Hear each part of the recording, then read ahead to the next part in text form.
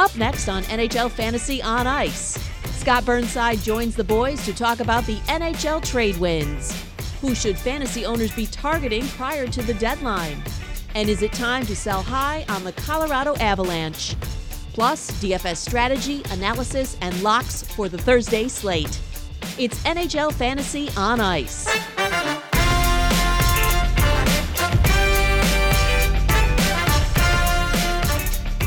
What's up, everybody? Pete and Rob here with you talking fantasy hockey on this Wednesday afternoon. And the theme of today's show is going to be the trade deadline. And Rob, so many different strategies go into it from a fantasy angle.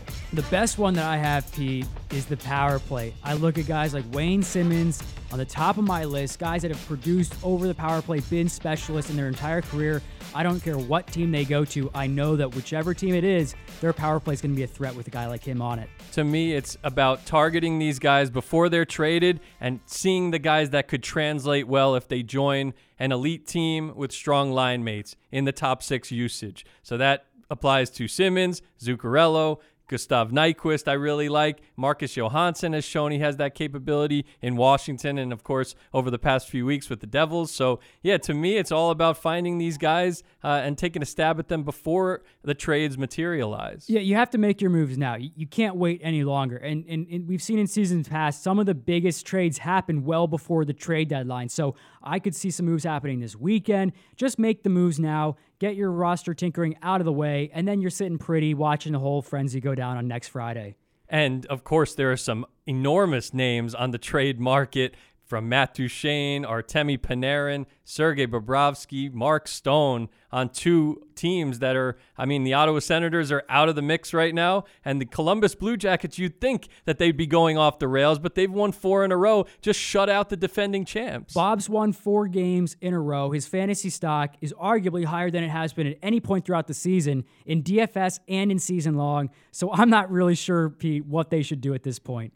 And that's why we're bringing in Scott Burnside from The Athletic to break this thing down from the impact of the star players to everything in between, all the trade wins from around the league. So, Scott, we'll start with the Columbus Blue Jackets, Sergei Bobrovsky and Artemi Panarin, potential 2019 UFAs. How do you see this thing shaking out? Because Columbus has a chance, if they keep these guys, to go deep in the playoffs, but they could also lose a lot if they go out.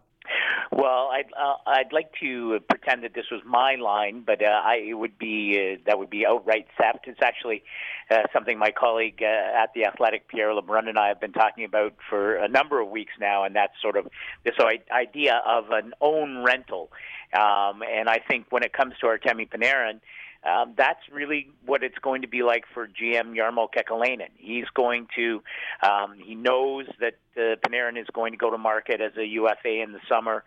He would like to move him in return, assuming that the assets coming back are lucrative enough that he can turn around and bring in an impact player. So let's say, for instance, he had an interest in Matt Duchene, assuming that Matt Duchene doesn't sign an extension with the Ottawa Senators. If he feels that he can return enough in dealing Artemi Panarin to, and let's pick a team, let's say it's the Nashville Predators, and then turn around and acquire Matt Duchene and not be in a deficit position, I think that's what he would endeavor to do. Now, pretty complicated stuff going on there. So if it doesn't look like it's going to happen that way, at the end of the day, my guess is that Kekalainen will decide that he'll keep Panarin as though he was his own rental, as it were, that he brought him in as a rental player and keep him through whatever playoff run the Columbus Blue Jackets might have and see what happens after that. So that's my guess there. As far as Bobrovsky, he started to play a lot better, which is good news for Columbus fans and folks who might have Sergei Bobrovsky in their pool, because there was a period where he wasn't playing very well. And I think you have to look at the pressures of what has gone on between Bobrovsky and the team this year. Made it clear early on that he wasn't going to be staying there long term, that he too would be headed to the marketplace. There was an incident where he left the team after being lifted in a game against Tampa, I believe, and which was against protocol, and he was suspended by the team for a game. So there have been some issues, that may have created some tension within the locker room and may have affected his play. But as I say, as of late, he's played very well. The team is locked. They're not locked into a playoff spot, but they're in a comfortable spot in the Metropolitan Division vis-a-vis a playoff berth. And I think Columbus will be one of the top 8 in the Eastern Conference. And it's very difficult to trade a number one goaltender in season. Bobrovsky has trade protection, which complicates matter. But even beyond that, it's just hard to find a trade partner that would be willing to take on a number one goaltender like a Bobrovsky, and then Kekäläinen would have to turn around and fill that void himself. So my guess is that Bobrovsky stays with the Blue Jackets and then moves on in the offseason as an unrestricted free agent. Let's say that Panarin is moved, Scott. What do you think's better for his fantasy value? Stick with Columbus or on a new team potentially like Nashville, like whom you mentioned? Well, I don't. To me, it's probably it will be a relatively speaking parallel move. I mean, Nashville probably a little bit more offensive upside there. Although the reason that Panarin is attractive to a team like Nashville is that they're very top heavy. Right? They have an incredible top line with Ryan Johansson, Victor Arvidsson, Philip Forsberg. But the rest of that offensive group has been sort of hit and miss. And so adding Panarin to that, the theory is that they make them much harder to defend, much deeper in a playoff series against a top-end team like Winnipeg, for instance. So he's still going to get his chances. Now, he's been terrific for Columbus. No one, I don't think anywhere could complain that in spite of whatever distractions there might have been vis-a-vis his potential departure, whether it's at the trade deadline or in the offseason, it certainly hasn't affected his production. The other teams that, who might be interested, is it a team like Boston? Is there a fit out west with Vegas? I think if he goes to a contending team, he's going to get top 6 time on the ice. He's going to get first power play time. You don't acquire a guy like that at the cost of, the asking cost is going to be enormous. So you don't make that move unless you're going to give him every opportunity to be successful. So I don't see it.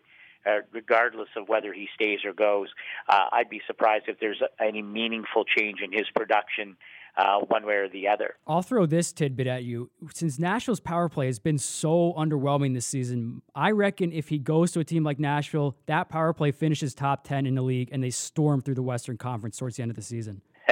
Well, that could be, although, it's always funny to look at teams and especially whose power play might not be producing the way that you think. Pittsburgh over the last 4 or 5 years has gone through periods where their power play hasn't clicked. Columbus has, for the last 2 or 3 years, they've been a team that's struggled to find production, but there have been lots of high-end guys there. So it is, and I know having just been in Nashville, I was there when Brian Boyle arrived from New Jersey and spent a couple of days there, and I know that the power play is a source of mystification. I'm not sure if that's a proper word, but it's certainly mystifying why the Preds maybe haven't been as productive, given guys like Roman Josi and Ryan Ellis and PK Subban, certainly on the back end, and up front that they should be maybe more consistent and more productive than they have.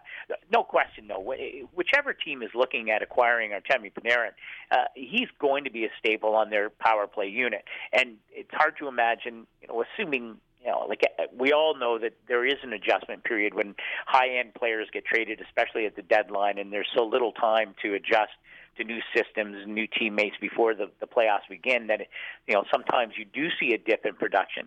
But Panarin's going to help whatever team he goes to. If he goes, he's going to help that power play. And I'm with you. If he goes to Nashville, I think they look a lot different. And I think, frankly, they then become a team that you can say, okay, let's bring on a second-round matchup against the Winnipeg Jets team, and that, once again, might be the best series of the playoffs. Another team, Scott, that has a lot to offer here at the trade deadline, if they move on, is the Ottawa Senators. They have Matt Duchene. They have Mark Stone. In your recent article on The Athletic, your trade deadline article, you said that they are sellers. Do you think that they're going to sell both of these guys? I mean, because these are high-impact fantasy players that you could trade for now in advance of a potential move. Yeah, it's the great story of this trade deadline. season, if you will, this trade deadline period, is what Pierre Dorion, the GM in Ottawa, is able to do with both those players. In a perfect world, he's able to lock both Stone and Duchesne up long term. Ryan Zingel's in the mix as well, another productive player. If you're the Ottawa Senators and having lost Erik Karlsson, you've already given up your first-round pick in June's draft to Colorado as part of the three-way Duchesne deal. So it looks pretty grim if you can't keep Matt Duchesne. But Mark Stone and Duchesne are core players, as you pointed out. They're high-end skill offensive players. They are going to command a huge return if they are on the move. Now, complicating the matter is that it's teams that might be interested in one or both those players might be much more interested in them if they are amenable to signing an extension wherever they end up. And that's, again, it's a very fluid situation with the Senators and both those players, because certainly the Senators, the return for them, if they move either Stone or Duchesne or both, if both of them are agreeable to an extension wherever they go, then it will be a king's ransom, or it should be for the Ottawa Senators. If they're straight-out rentals, with both of them or one of them hitting the market in July, then the Senators' return is going to be muted. And, we saw a little bit of this last year with Evander Kane going to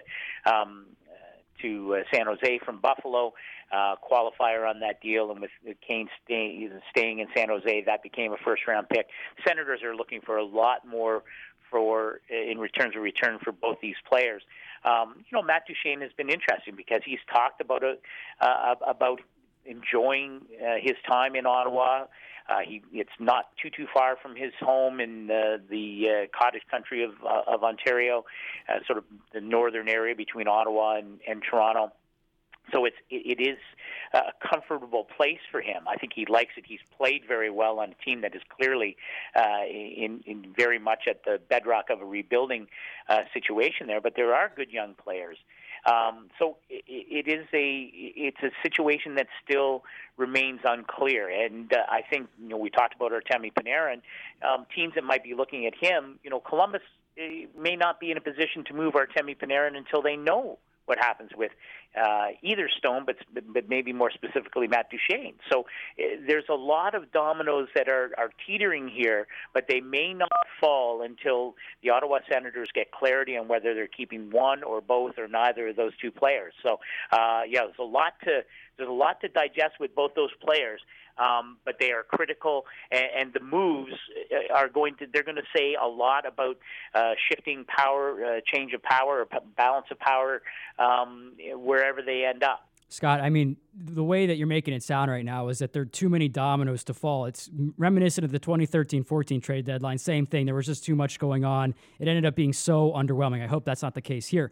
But for Colorado, a team that's losing crazy fantasy value right now, they've gone completely off the rails. What's more likely? They bring in a high-profile guy like Mark Stone, or maybe they look behind the bench? Coaching change. Yeah, I mean, my guess is that Jared Bednar is going to get a longer leash, given the work that he did last year, getting that team into a playoff berth, winning a dramatic Game 82 against St. Louis, and really pushing Nashville in the first round in a 6-game set that, Colorado gave Nashville all they could handle. So I don't think, I think it would be ludicrous if Joe Sakic and the Avs decide to make a coaching change there. I think Jared Bednar deserves more than that. Bottom line is they're a team that's very top heavy. They haven't had the depth scoring that they thought they were going to get. It's still a really young team, and then some of those younger players that fall in behind that dynamic top line haven't measured up really, and the defense has been sort of hit and miss, both in terms of their the team defense, and then in terms of providing offense from the back end. Probably hasn't been what they had hoped for, and really the goaltending has just not been of a quality that is needed to get into the playoffs. And both Semyon Varlamov and Philip Grubauer, I think, when we saw what had happened in Washington last year, where for a period of time he took the starting job from Braden Holtby. He was a starter in games 1 and 2 of the playoffs against Columbus. Now, he lost both those games, and Braden Holtby came in and ran the table. But when Colorado acquired Philip Grubauer at the draft in Dallas, I think a lot of people were like, geez, that is an important piece to ensuring that Colorado does get back into the playoffs. And they played for the first month or 6 weeks of the regular season like they were going to be a lock to make the playoffs. But there's a lot of things that have fallen apart in Colorado. My guess is that Joe Sakic will be very cautious at the deadline. We know that they own Ottawa's first pick in the draft. The odds are it's going to be a very good pick. It could be Jack Hughes at the number one. Even if it's anywhere in the top five, it's going to be an important impact player. And if Colorado doesn't make the playoffs, they're in the mix with the lottery as well. I mean, maybe this is one of those short-term pain, long-term gain things for the Avs. I'd be surprised if they make any bold moves. Now, you mentioned Mark Stone. I mean, the caveat would be is if you could bring in a Mark Stone and have him under contract moving forward. But my guess is that Joe Sakic will maybe let the cards fall where they may, keep his powder dry for what will be a potentially enormous draft for the Avs. Now, Colorado is one of the many fringe playoff teams or possible playoff teams that are looking for a secondary scorer or help on the second line. I mean, the others that come to mind, Dallas, the Islanders, the Buffalo Sabres, Carolina Hurricanes, and the two wings that are probably most attainable right now are Wayne Simmons and Matt Zuccarello. Have you heard anything about these guys leaning any particular way or any teams that might be particularly interested in a Simmons or a Zuccarello?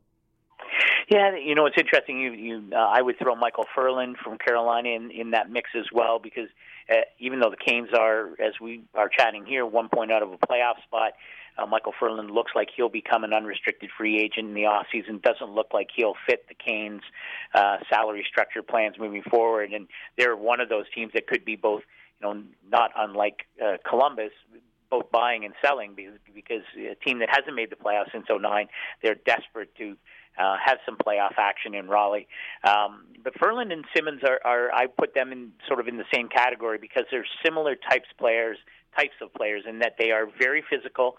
They bring a physical element, but is combined with above-average offensive skills. Both those guys play well with high-end talent. Before being traded to Carolina, Michael Ferland played quite a bit with Johnny Gaudreau and Sean Monahan in Calgary. He's played some with Sebastian Aho in Carolina. He's got a lot of power play time with the Hurricanes as they try and stay in the playoff hunt in the East. Wayne Simmons is a known factor. He's a little bit older, about 4 years older than Michael Ferland. I think there are some questions about his durability, but as a straight rental, a team like Boston, I think he's a terrific fit. What about a team like Tampa? Tampa is by far the best team in the NHL. But we've seen in the past that President's Trophy winners, sometimes they get bitten in the playoffs. Washington was a perfect example of that over the past 3 or 4 years before last spring. Does Wayne Simmons bring the kind of element to an already deep, skilled Tampa team that makes them almost unbeatable if they're playing teams like, let's say, Washington, certainly in the Atlantic Division, Boston, Toronto, a Montreal team that has surprised people. I like the idea of a Wayne Simmons in Tampa, and I think that I will be surprised if Tampa doesn't attempt to at least do something to add a little bit of snarl to their lineup up front. And if they're able to do that, boy, they are going to be an absolute handful come mid-April. What about a guy like Kevin Hayes potentially going to Calgary? Johnny G and him are roommates in college. Am I reading too far into that? No, I mean, I think certainly Brad living in Calgary is going to be looking to add something up front, just another jolt. I know, he loved Michael Ferland, who was part of the Dougie Hamilton deal in the offseason. Would he like to get him back? I think there's something to that. Kevin Hayes is interesting. I talked to a scout the other day who just absolutely loves him. Now, the team that he loved him as a nice fit was with the Winnipeg Jets. Felt that if Kevin Hayes would be a perfect fit with Paul Maurice's team, big, fast, skilled, hard to play against. Certainly the Jets, I think, are looking. A year ago, they brought Paul Stastny in to help their depth down the middle. This is not a slight against Brian Little, who currently occupies the second center role there, but I think Kevin Hayes, with his size, with his skill, I know it maybe never put it together in the way that some people hoped he would with the Rangers, but I think in Winnipeg he would thrive. No question, if he goes to Calgary, the Flames would be happy. Again, when you look at the Western Conference and some of the teams that you would have to go through, San Jose, very good deep down the middle. We know what Vegas is capable of, and certainly Winnipeg and Nashville are formidable teams. And in terms of depth, I think Kevin Hayes is the kind of player that may not cost a ton in terms of assets. He too will be a UFA in the off season, but he may be one of those surprising additions at the deadline that could have a tremendous impact on a team that is looking to not just play a round or two, but looking to go the distance. And you mentioned Boston earlier, Scott. I'm really interested to see their viewpoint at the trade deadline now that David Pastrnak is out for 2 weeks. I mean, it's a short time frame, but they were already a team that probably needed a second-line wing. And on top of the names I mentioned earlier, some other guys that could fit in nicely there. There's Kreider from the Rangers, Gustav Nyquist from the Red Wings, potential free agent this summer, and then also Marcus Johansson, who's been playing really well in a top-line power play role for the Devils. Do you see any of those being a low-risk, high-reward fit for the Boston Bruins? Yeah, there's no question that the Bruins, even before the odd Pastrnak injury sustained at a team function, they were looking to add that kind of player, the kind of player that you mentioned there, who could fit in certainly in the top six, or at the very least a top nine, giving Bruce Cassidy lots of options, both in terms of his top three lines and some power play deployment. And I think the question with Pastrnak is that they're talking about reevaluating in a couple of weeks, and my sense is, that language suggests that 2 weeks might be that might be the best case scenario. So who knows? Maybe we're talking at a period that could be even longer than that for David Pastrnak to get back. And even when he is healthy, you're right. Someone to play on that second line, someone to give some assistance to David Krejci. You mentioned the players you mentioned are all valuable. And one you mentioned earlier, which I didn't get around to, but Matt Zuccarello is playing his best hockey of the season, maybe his best hockey in the last 2 or 3 years, playing on a top line in New York with Mika Zibanejad and Chris Kreider. He is going to be UFA, maybe has lost a little bit of a step, but he's a proven playoff performer, high-end skill, fearless in spite of his size. I think Matt Zuccarello would be a nice fit in Boston, but certainly the Bruins, I think, will need to do something. They don't match up depth-wise in terms of the offense to a team like Tampa, certainly, and the Toronto Maple Leafs, which both those teams loom large in the Atlantic Division. So my guess is that Boston will not be quiet as the deadline comes by, and I think it's certainly one of those types of players that we just mentioned that makes the most sense for the Bruins. How's your fantasy team doing right now, Scott? I'm seems to be in my perpetual midseason slump here. I'm in a league that Pierre LeBrun has run for years with a group of other hockey writers. And Pierre always likes to give me a dig about it, and I always tell him the same thing that I'll say to you. It's not a pool that awards prize money in October or November or February. Got to wait till April, so I still remain optimistic. Who are some of the guys that have really defined your team for better or worse? Clue us in.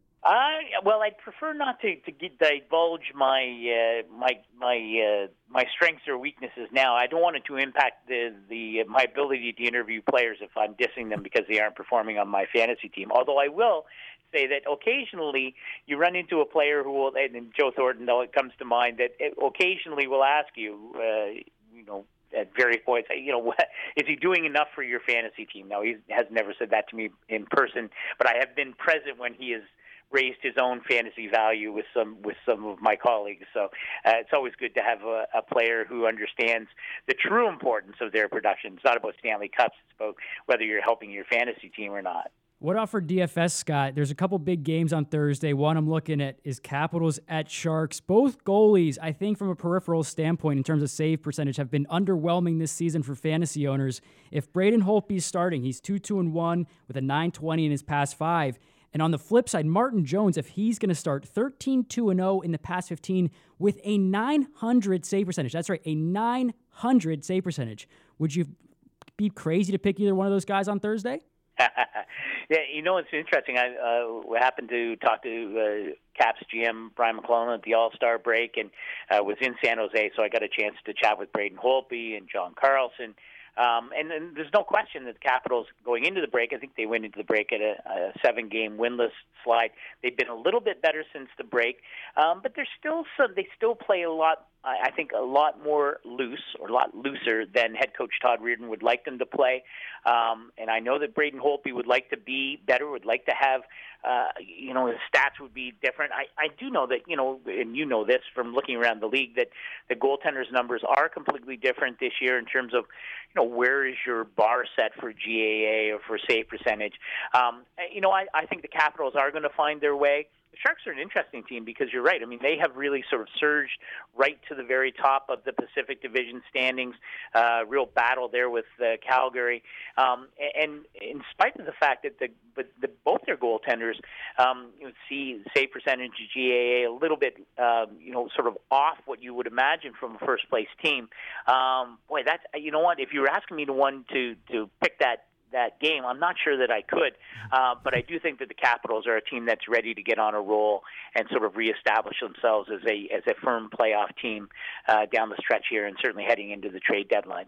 Now, one team that a lot of people have been building their lineups around lately is the Chicago Blackhawks. Their top 2 lines are rolling. Right now, it's been guys like Dylan Strome, Alex DeBrincat, even Dominic Cahoon, I think, has 4 multi-point games in his past 5. I mean, do you buy the Blackhawks as a playoff contender, especially if Corey Crawford comes back, which it sounds like he will?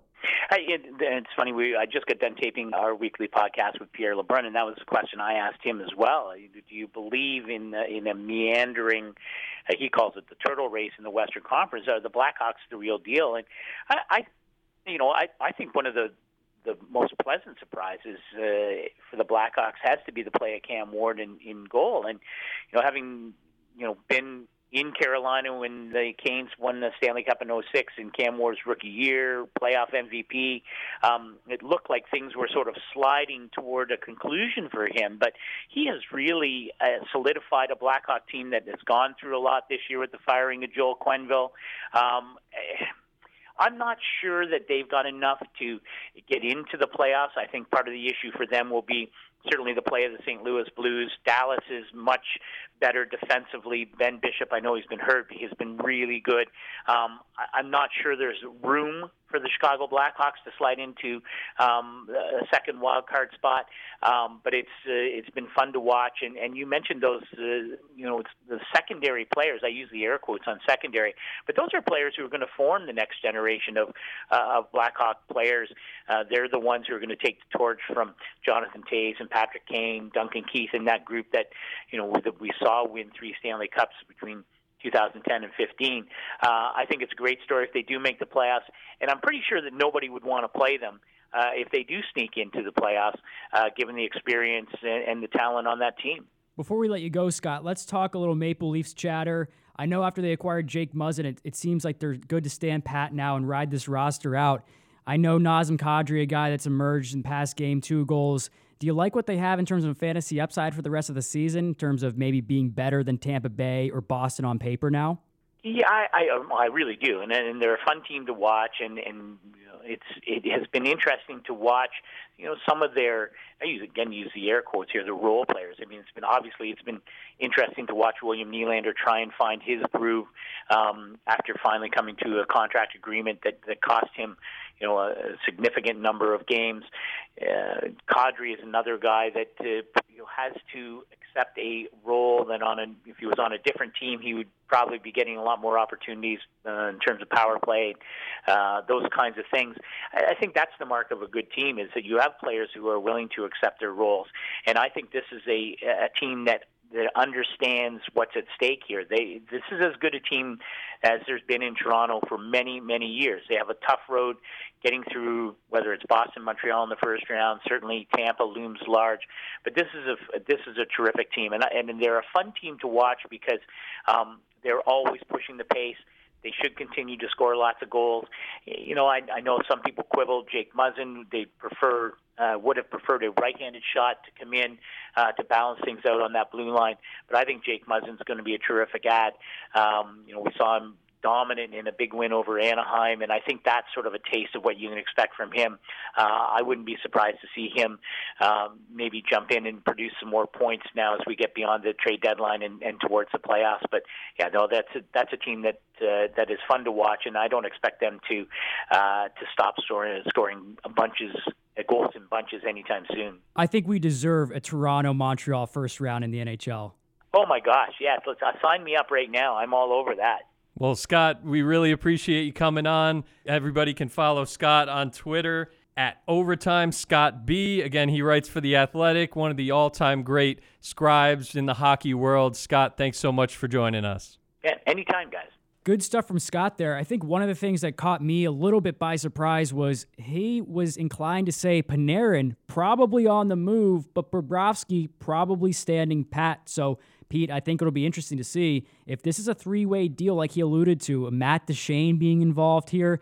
Things for fantasy owners could be crazy. It's just the Bobrovsky aspect of the Panarin thing makes it so much more complicated, that they could join up together, that Bobrovsky would be a package deal. It just complicates things. If they're trying to max out on Panarin's value in a trade, they should do that. They should keep Bobrovsky and then just hit the offseason. He's not as much of an asset moving forward as Panarin is in fantasy or reality. I mean, he's shown signs of struggles this year, and Panarin is a top-flight elite scorer that is coveted around the league. I think this thing starts this weekend. I don't think the teams are going to wait till next Friday. The way that he mentioned so many moving parts right now, I think these moves are going to be start made Saturday, Sunday, maybe evening when it's a low press time. So fantasy owners, get to the waiver wire. If there's guys like Zuccarello available, if Simmons is out there in some shallow leagues, be all over these names, because if they go to a Boston, if they go to a Nashville, teams like that, these guys are going to win your fantasy hockey championship.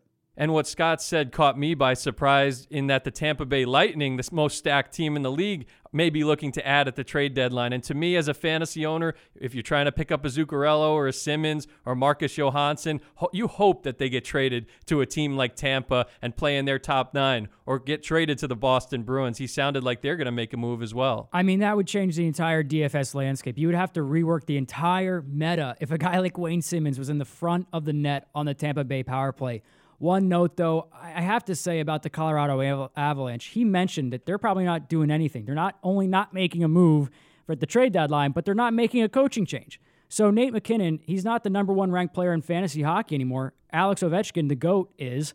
So is it time now, Pete, that we cut the cord on this team? We sell high on Rantanen, we sell high on McKinnon, while there's still some value here. We already discussed the Nathan McKinnon aspect of your question, so I would agree. I would say that their value has peaked, and that you can get a lot in return for these guys right now while they're still ranked among the top 5 or top 10 scorers in the NHL. Even Landeskog, look at his Yahoo rank. He's up there in the top 20. I mean, you got to cash in for these guys now, because if that team is looking forward to the lottery and being maybe a little stubborn with their coach, then you have to take advantage of that, reap your rewards that you got earlier in the season, and move on, cash in, get a couple other high-end players in return in a fantasy deal. And I would strongly advise fantasy owners to consider parting ways with Tyson Barrie, too. The reason I say that, I know D's a scarce position, but his plus-minus, I envision it taking a hit. Like I said, they're going to lose against Toronto, which they did, 5-2. Nazem Kadri had a beautiful game. William Nylander, great assist. If you didn't see the highlight reel, go check it out.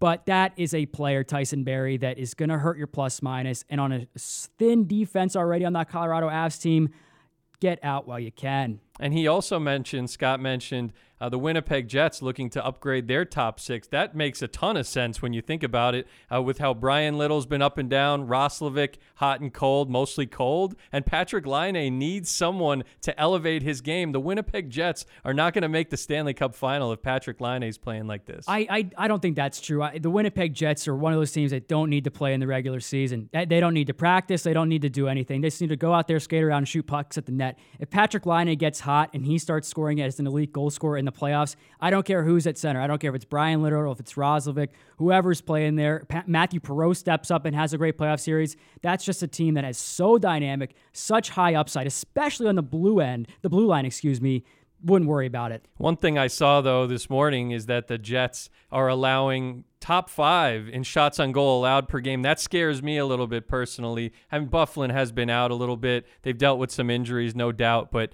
that's a team I'm concerned a little bit, and I would be a little less concerned if they made an upgrade like they did last year with Stastny. A silver lining on that stat, though, is that Tyler Myers is emerging as a good DFS stream option lately, too, so add him to the list of Jacob Trouba, Dustin Bufflin, Josh Morrissey. Now you look at Tyler Myers as a guy that's getting some assists lately, too. Really big things on the blue line there. So looking at picks for Thursday, one guy that I'm penciling in, I'm building my lineup around is PK Subban at home against his former team, the Montreal Canadiens. I know that his fantasy numbers have been underwhelming this season, but he's still an efficient guy, covers categories, and I bank on him getting at least a point against his former team. He's always going to get up for that matchup against the Canadiens. I actually have a Canadiens player, John Drouin, in my lineup. I love the way he's playing. I love the multi-point potential. I love the kind of chip he has on his shoulder from critics, from the media saying, oh, this trade wasn't this, it wasn't that. John Drouin doesn't care. He's producing every single night. That line with Phil Deneau is electric. I love what the Canadiens have going on, and I think they have a nice low ownership stack appeal against the Nashville Predators. Now, for a matchup that I think we can bank on in terms of a favorable one for the Chicago Blackhawks, for them to bounce back after their streak got snapped against the Bruins, they host the New Jersey Devils. Patrick Kane's on a 15-game point streak, so he's a guy to always spend up for. But from DeBrincat to Cahoon to Dylan Strome, Eric Gustafsson scored again. These are guys you got to get multiple Blackhawks in your lineup for this particular matchup. You do. I think at this point, the Chicago Blackhawks are worthy of spending up for. I know I had DeBrincat for 7,200 in my lineup on Tuesday. It was a good pick, but this is going to keep rolling. Pat Kane's price, $9,300 on Tuesday. Most expensive in the slate, but clearly worth it while this point streak continues. I'm with you, Pete. I'd be spending up for these guys, too. And we'll see who starts the game. We don't know if it'll be Crawford or Ward or Delia. Probably getting the win. Check their prices.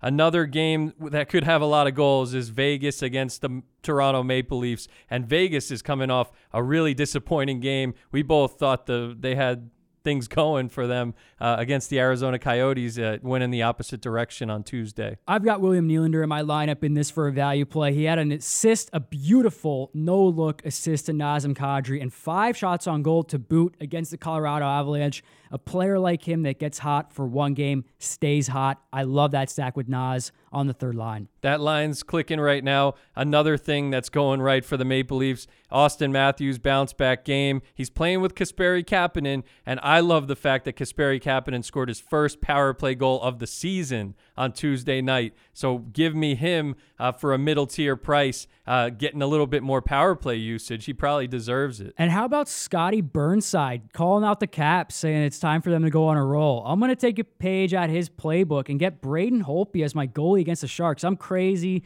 It's a total contrarian gut play. I don't even care about the stats. I've seen it. I know he can play better. But I'll tell you one thing. Scott's right. This is a team that's playing loosey-goosey. They've got a long flight out to San Jose to talk about what's not going right. I think they get up for that type of game. Don't care about the record in San Jose. I think they eke one out there. I know they can turn it on at any moment. I was pretty shocked, though, that they got shut out by Sergei Bobrovsky, a guy that has been allowing 3-4 goals a game for the past 2 months. I mean, that's really concerning to me. And also, Erik Karlsson was on the ice on Wednesday, so we'll see if he comes back. He's missed 8 games, but the Sharks haven't missed a beat. They've won 6 straight. Don't let me down and all the fantasy owners, Scott, please. Unfortunately, I think you and Scott are going to be a little disappointed here. I think that Joe Thornton's playing too well. This team is much deeper than the Capitals offensively. If they get Karlsson back, I really like their chances in this game to win outright, and I like Joe Thornton to extend his little assist streak that he's got going on. The Joe Thornton factor is probably the most underrated on the playbook. One last game I'm looking at is Blue Jackets against the Islanders. I don't see enough goal scoring from the Islanders, so I think fantasy owners look at the Columbus Blue Jackets blue line in this one. Seth Jones and Zach Werenski come to mind to spend up for. And the secondary scoring woke up as we anticipated before the last game. You saw Duclair get in on the scoring, Bjorkstrand, there was Josh Anderson, all getting points in that game. This is not a good matchup for the Islanders. If you're looking against the grain, Anders Lee's on a 10-game goal drought, and Matthew Barzal has been quiet lately. Going to be interesting to see if the Islanders maybe swap Jordan Eberle in a type of scenario that Scott was talking about, a rental for a rental, because he's probably not sticking with the Islanders. He's been disappointing this year. And he could really benefit from a change of scenery, Eberle. So that's a guy in fantasy leagues, low ownership right now, that could skyrocket in value in the right situation. That said, the Islanders probably need a second-line center, too. I think Brock Nelson is a nice player, nice story in his contract year, but he's not the long-term solution or even the short-term one. That would be a team, if they were to land a Matt Duchene or a player of that caliber, it would just make a completely different look for this team going into the playoffs. And for the Metropolitan Division, we get so tight down the stretch, it would be great to see. But that'll do it for us. Another great episode of NHL Fantasy on Ice. Keep the questions coming on Twitter at NHL Fantasy for the both of us, at NHL Jensen for Pete, at NHL Reese for myself. Thanks again to Scott Burnside for joining us here on the show. Rate, review on iTunes, subscribe to the podcast anywhere you get your podcasts, and we'll check in with you again next week. Thanks so much for listening to NHL Fantasy on Ice.